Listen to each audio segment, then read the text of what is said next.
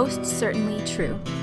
In the greatest act of selfless mercy, God sent His own Son into our world to die for your sins, and we can't stop talking about it. We now present this sermon, recently delivered at Grace, to you.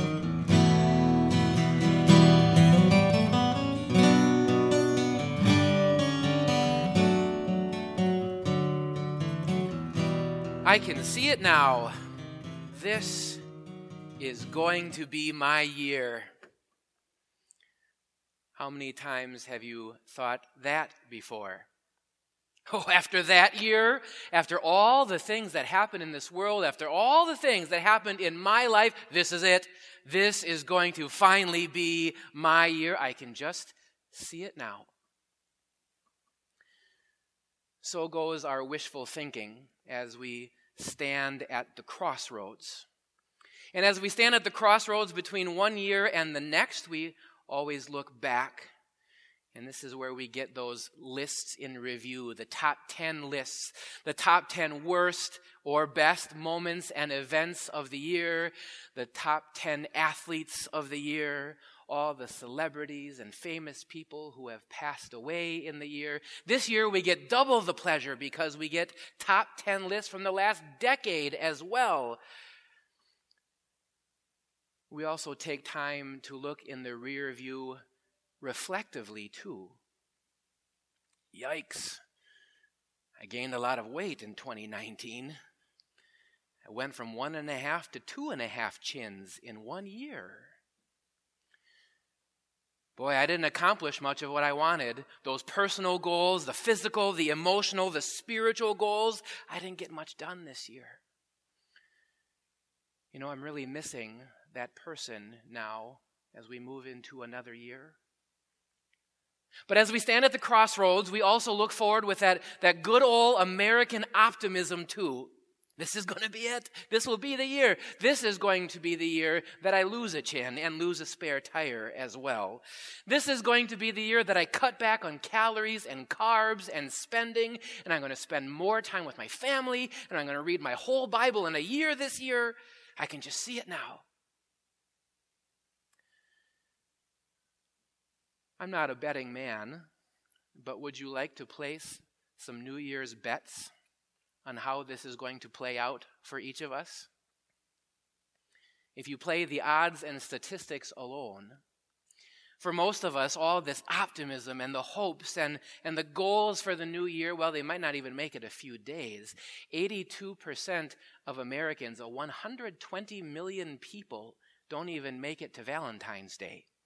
92% don't keep any of their resolutions. Don't you think it might play out a little something like this? Within a few days or a few weeks, your optimism kind of fades away, and before you know it, all of a sudden it will be March, and we'll be looking at each other thinking, wow, this winter is dreadful. I can't wait for this to be over. And then we'll be talking about, wow, it's summer already. Where has the time gone? And then the schedules and the rote routines will drag us along by the feet as the time just flies by, and before we know it, we'll be sitting down for Thanksgiving dinner again, and our families haven't been patched up, and Thanksgiving dinner is still awkward, and then it'll be Christmas and busy, and before you know it, wham! Another pastor will be standing here with a predictable sermon introduction about New Year's resolutions for 2021. So goes our years, and so goes our times. I wonder how often we are much like a myopic visitor to the ophthalmologist. How often do the things of this life and the stresses of this world obsess in our hearts to the point that we lose track of what really matters and what we really should be focusing on in life, that we have this short-sighted, blurry vision. Wouldn't it be nice to start a new year, to start a new decade with clear focus, with 2020 vision for the year 2020? Well, good news, we can do just that. We can do that with the words of Moses in Psalm 90. We just sang a portion of those words in the psalm of this evening. We just sang a summary of those words in the hymn of the day. And I'll invite you, if you want, to even follow along in the Pew Bible. It's page 592, and we'll walk through this prayer for 2020 vision, the words of Moses in Psalm 90. We don't know when Moses wrote this psalm. It's the one psalm that we know for sure he actually wrote. But as you walk through these words with me, you'll see these are not the words of a young buck, a rebel growing up in Pharaoh's palace. No, these are the words of a wily and worn and weary veteran of life. These are the words of an aged man who has seen some things and experienced and suffered a sin-filled life with a sin-filled world. And so let's start off this prayer of Moses as we see these words first. Lord, you have been our dwelling place throughout all generations. Before the mountains were born, or you brought forth the whole world, from everlasting to everlasting, you are God. We start this prayer as we start this new year with a clear, laser-like focus on whom we're praying to, on who exactly our God is. The first and the last, the beginning and the end, the one who was and is to come, the one who before he even uttered a let there be of creation, he was. What a comfort that as the pages of the calendar fly by and the years turn over, our God is immutable, unchangeable, always the same, because clearly we are not. Moses continues. You turn people back to dust, saying, return to dust, you mortals. 1,000 years in your sight are like a day that has just gone by, or like a watch in the night. You sweep people away in the sleep of death. They are like the new grass of the morning. In the morning it springs up new, but by evening it is dry and withered. Our God stands outside the bonds of time, of seasons and months and days and years like we have. For him, a day is like 1,000 years, and 1,000 years like a day. It's as if God is standing outside of the timeline of history, looking backwards and forwards all at the same time, which, by the way, makes sense why all of his prophecies and promises come true. And yet at the same time, time flies by for him in an instant. This is the kind of thing that makes us scratch our head and our heads explode like New Year's Eve fireworks because we don't get this. This is not what we are like. No, we're like dust, Moses says. Like the dust that God once formed Adam from, so sadly that's where we are all returning. And in the spectrum of world history, maybe 6,000 to 10,000 years, 1 year, 2019, even my life, is just a blip on the radar. It's like a blade of grass that pops up in the morning, and by the evening, the afternoon scorching sun, it's dry and withered, and my Toro lawnmower blows it away in the wind. And I think this is really getting to the heart of the matter. Because we know this, and we see this, and we feel this. I can see all the things rotting and decaying around me. I can feel the wrinkles forming and the receding hairlines and the arthritis throbbing. I can see those generations passing away and the people that are now missing in the family pictures and portraits. And that's what hurts. And that's what we want to be different. And that's why we make all these resolutions and goals, because we feel this tailspin and we want things to just be better for once in our lives. But Moses reminds us why this happens, why this is a universal experience for all people.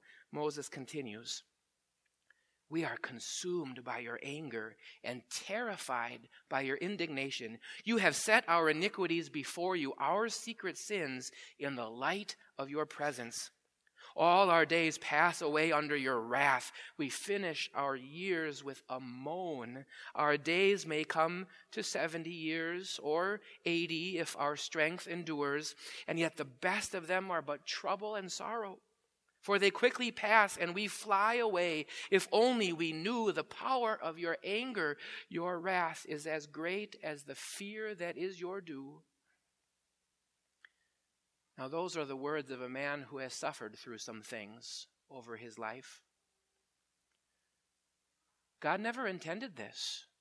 God never intended for disaster and destruction and disease and death. God planned for perfect peace in his presence in that paradise of Eden. But sin ruined this. Sin broke the paradise. Sin is why we face these troubles. And now, instead of God's presence offering peace, now, as Moses says, it's fear. Terrified of God's wrath and indignation because of what we have done. The glorious radiance of his holiness exposes us. Moses says it reveals our iniquity, our guiltiness. It exposes all our secret sins. It's enough just the things that everyone else knows that I've done. But what you said to your spouse or your family in the confines of your home, and what you searched for on the internet, and what you think about your coworker, and how you obsess about money, and how much you drank on last New Year's Eve, and how much you're thinking about drinking on this New Year's Eve, and how you failed miserably in 2019, and all the years past, God knows it and sees it all. And this is why we suffer. Because as the scriptures say, the wages of sin is death. This is the price, the cost that we pay with all people in the world for falling short of God's glory. And so together we walk, trudging along on this path, spiraling out of control in a world of sin with a life of sin toward this death, whether people realize it or not. Goals are good, and New Year's resolutions are fine enough. But do you see where there's a bit of foolishness in this? Finally, if I lose 10 pounds or read 20 books instead of 15 or make an extra $5,000 this next year, it really doesn't make a lick of difference. Because time flies and time is fleeting. And as David says in Psalm 31, our time is not in our hands, it's in his hands. Wouldn't it be nice for the selfishness and sinfulness that blurs our vision to go away? Wouldn't it be nice to have some clarity, some laser-like focus as we start a new year, to have 2020 vision for the year 2020? Well, we can have that. And this is really the turning point of Psalm 90, where Moses offers to us some real words of wisdom. We'll walk verse by verse here. Moses continues our prayer. Teach us to number our days, that we may gain a heart of wisdom. Knowing what we know about ourselves and about suffering and about sin, our prayer is, Lord, teach us. Give me knowledge. Help me to understand my days are short. Help me to know that I need wisely a life not with this world, but with you and connected to you. And how do we do that? With a life of repentance. Moses continues, verse 13, relent, Lord. How long will it be? Have compassion on your servants. Just like Moses so often pleaded for his whiny, rebellious Israelite people and for himself, so also we plead, Lord, have mercy, Kyrie eleison, for all that I did last night and last week and all this last year. Lord, I deserve suffering, I deserve punishment, but Lord, please have compassion. And incredibly, the prayer does not stop there. It doesn't end with an unanswered question. Well, what will God do? No, God in his mercy hears and answers our prayers. And so the prayer continues in verse 14. Satisfy us in the morning with your unfailing love, that we may sing for joy and be glad all our days. Would you like 2020 to be the happiest year yet? Would you like to wake up in the morning and be completely satisfied and at peace and content, no matter what may come your day in that year or in that day? You can do that. Because every day, God satisfies us with his unfailing love. As we cry out to him for mercy in our sinfulness, God hears and answers. And those answers are always found in Jesus. Way back when sin first broke this world with Adam and Eve in the garden, God made a promise of unfailing love to send a Savior. And year after year, generation after generation, calendar year turning, time after time, to sinner after sinner, God promised and promised and promised. And in his unfailing love, he kept everyone in Christ. In Jesus, we have a Savior who did not fail in any year, in any day, or any moment of his life to live as we cannot. In Jesus, we have a Savior who could stand before the wrath and indignation and anger of God against sin. In Jesus, we have a Savior who took the wages of sin into his own death at the cross. And in Jesus, we have a Savior who conquered death with his own life. As we join Moses here to pray for mercy and compassion and forgiveness, God always hears us according to his unfailing love for the sake of his own Son, Jesus Christ. That's why we can join Moses to close out this prayer with three quick prayers for blessing. Verse 15, make us glad for as many days as you have afflicted us, for as many years as we have seen trouble. Lord, help us to see you as the solution.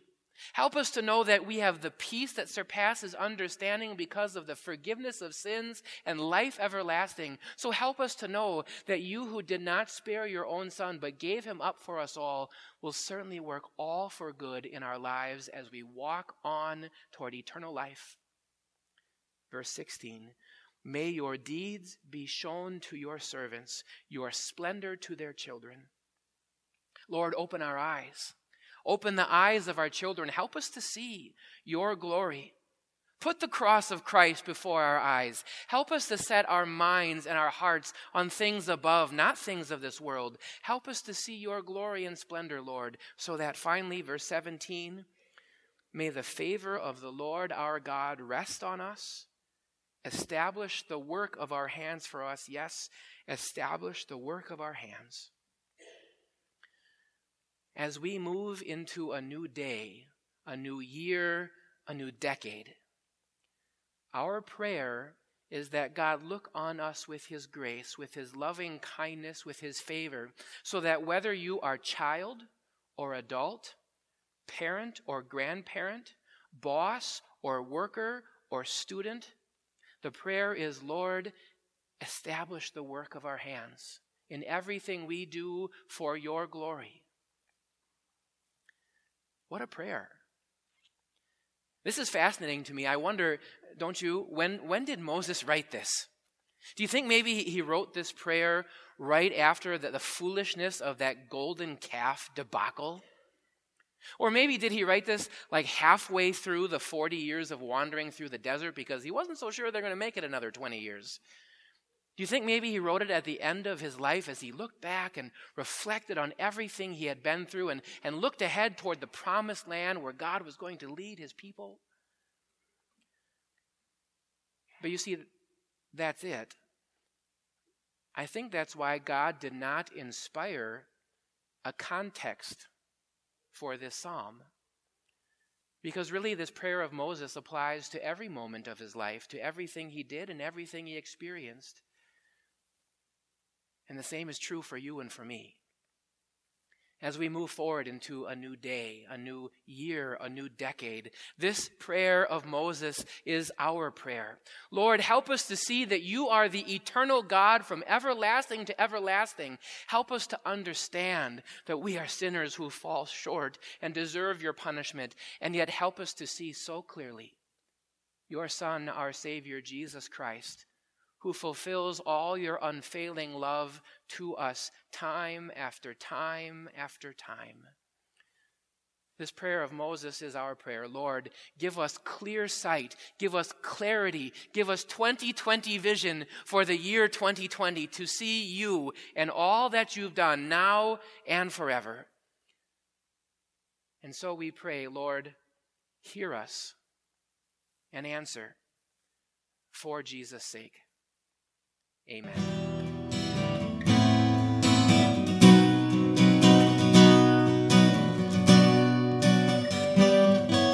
Thanks for listening.